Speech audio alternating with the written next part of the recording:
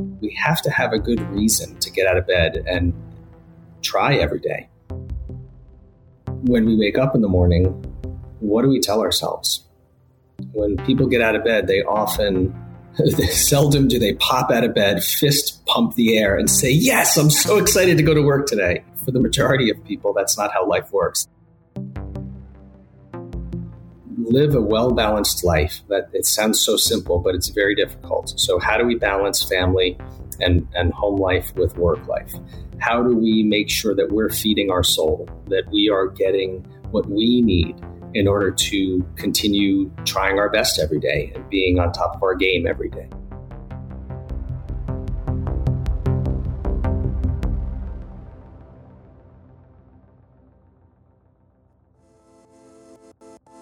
Welcome to another episode of CBP Cross Border Podcast, Northern Border, New York.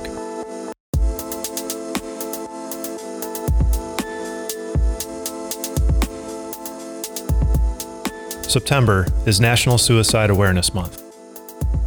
This is part 2 of our suicide awareness series.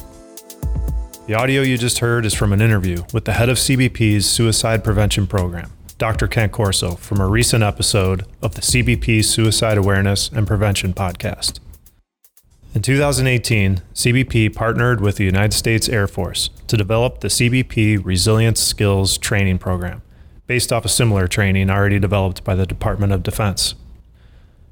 Now there are hundreds of employees across CBP that have become master resilience trainers and can offer this training to their coworkers. It's designed to provide the skills needed to respond constructively to work and personal life stress. Here's Program Manager of the Resilience Skills Training Program, Jeff Schartner. I took the Master Resilience Trainer course a while ago, back in 2015, when I was with the United States Army Reserve, and it was life-changing. That course and the materials and the skills that it teaches you, I've never been able to unlearn those skills. I use them every single day. Stress management and having some kind of skill set to navigate is essential. And if I did, and I was doing well when I took that class in 2015, but without those skills, I would not be where I am today. There's no way that I would be, married still. We had more kids, bigger house, like all these things that have happened since then. They would not have happened without the abilities that I learned in that class. So when I came to CBP and was able to incorporate this training and this course in particular into the CBP arena, it's been phenomenal. And it's been truly, hopefully, life-changing for the folks that we've been delivering to.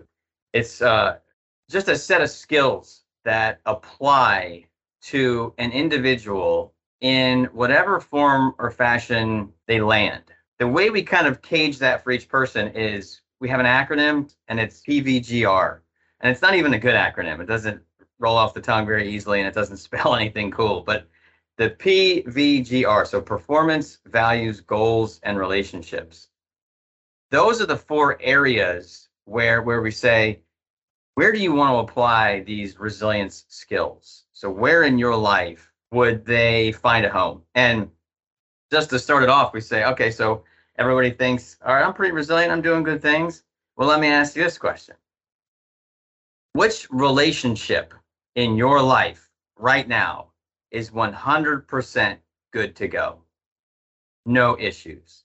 That relationship is rock solid. And anybody that feels that way, go ahead and raise your hand.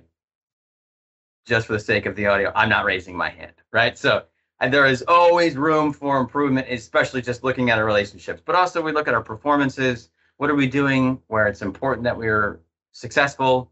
Being a parent, being a spouse, on the job, off the job, like all these things, being a supervisor. These are things, performances where we need to be successful. So, and then setting our goals based off of our values, what's important to us.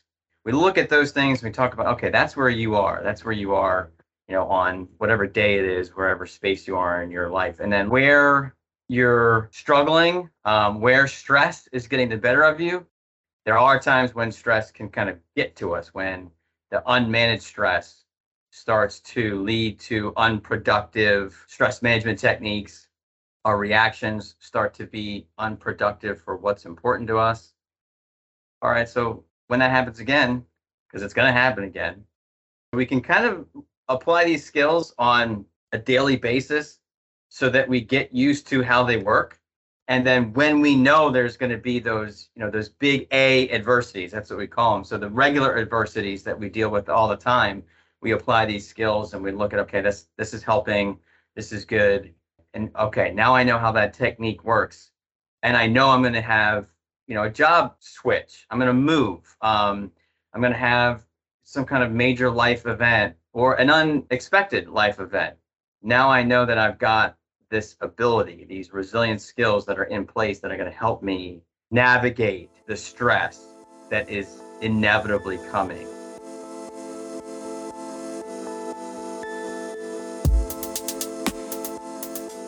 We face all kinds of stress. Sometimes we see it coming, sometimes it blindsides us. Sometimes stress comes along and it's just unavoidable. But there are areas of our lives we don't have to sit back and wait. We can be prepared and have a plan, such is often the case when it comes to our finances. Every time they ask, what causes the most anxiety, finances always ranks in the top 10. That's Tim Bryan, Program Manager and Analyst for the Wellness Resilience Division. His specialty is financial wellness. We're not taught finances. Only 12 states require a personal finance class in order to graduate high school. Only 32% of folks, parents, talk to the kids about finance. 65% of folks live paycheck to paycheck. Here's the kicker. Those that make over $100,000, so it's not just people that are on minimum wage, but those that make over $100,000, 48% live paycheck to paycheck. And that's just shocking. And that's because we don't have the education. Nobody teaches it to us. We're not trying to turn anyone into certified financial planners, but with our program, we're trying to give that base level education so that way we can take that stress and turn it down from 11 down to maybe a 4 or a 5. It's going to be in the back of your head, but if you're more literate about it, you can make the plans for the future, and it can, free up your energy for other areas in your life. You can go to our SharePoint site. We have everything listed right there for you on creditworthiness, on how to build that spending plan. So if you don't want to talk to anybody about it, if you're of the ilk that I can do this on my own, fantastic. You're going to have the resources there. If you're like most people and you're like, I need somebody to talk to me about this, we have a lot of webinars that we do. We actually have 2 monthly webinars now where we bring in a CFP, a Certified Financial Planner, and they explain it to you in layman's terms. So if you don't have a background in finance, that's fine. You can go to the webinar, and then our CFPs, they don't work for CBP. They're outside people that we bring in. They'll sit and they'll spend an hour with you and explain it to you, not only to you, but let's say your spouse is doing the finances, or you have somebody else doing the finances. You can bring them to these webinars because we hold it outside of CBP, and have them attend with you. So the way they can, your person that's handling your finances, they can gain that knowledge and help you out. And we're finding that, when folks get their finances in order, it's one piece of the pie of this whole resilience thing that we have going on. It's one piece. It's an important piece, and I think all the pieces are important, but I think it's something that most people outside of our resilience division don't think about.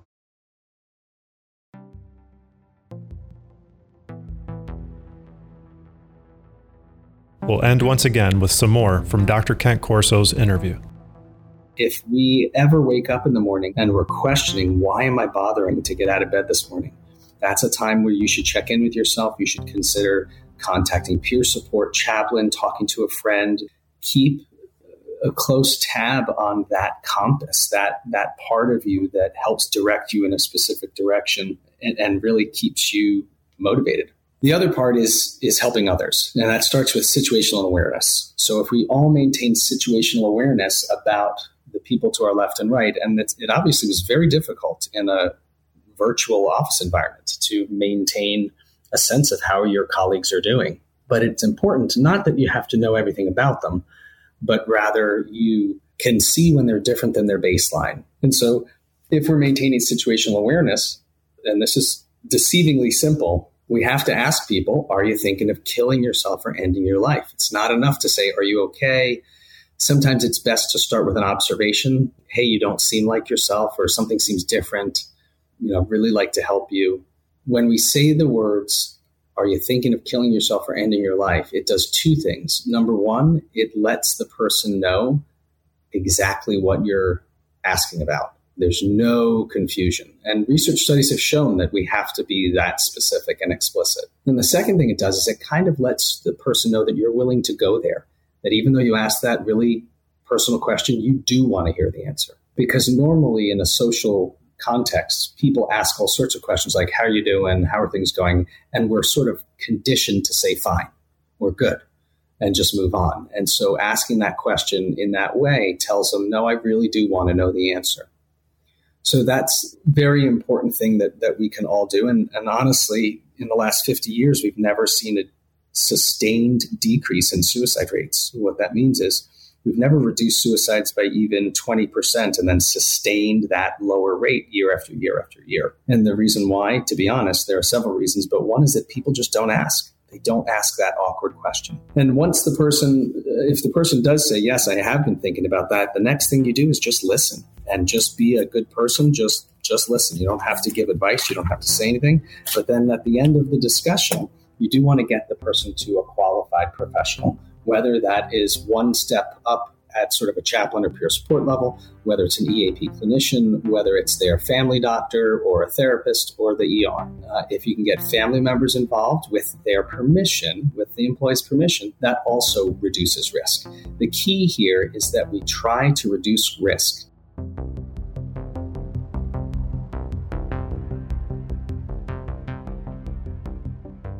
Once again, to hear that full conversation, go listen on the CBP Suicide Awareness and Prevention podcast. Thanks for listening. We're currently working on developing several more episodes, so make sure to follow us to get notified when new episodes are released.